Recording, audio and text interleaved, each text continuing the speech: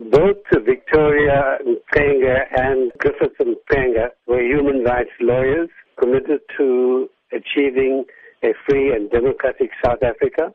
I knew both of them. I worked with them in trials, especially with Victoria Mxenge in the 1985 Pietermaritzburg UDF trial. In terms of the Mxenge legacy, what do you believe are some of the lessons that can be taken from them for South Africans today? Both of them committed their entire lives and their careers in the cause of human rights. Both members of the African National Congress, they were committed to non-racialism. Both of them were assassinated. And I think if there's any lesson to be learned from people who made this extreme sacrifice, it would be both Victoria and Griffiths Mxenge.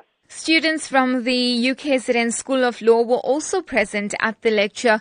What was your message to them, particularly as young lawyers today, and how they can learn from the Mxenge legacy in terms of the promotion of human rights? They have a huge responsibility.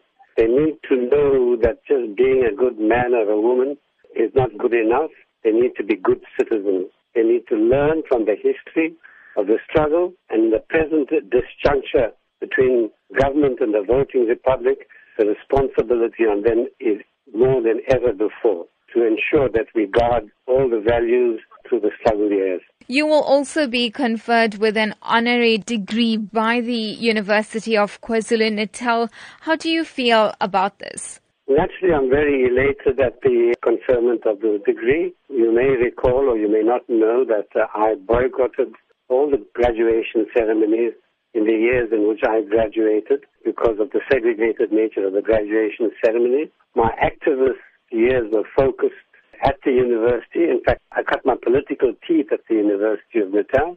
I embarked on a human rights culture from the very first days at university. Thereafter, I was committed to human rights work as a lawyer, and then, of course, I eventually became a judge of the High Court. So then really a sense of coming full circle, of getting this honorary degree from UKZN under a democratic South Africa. That's right, yes, at the ripe old age of 81.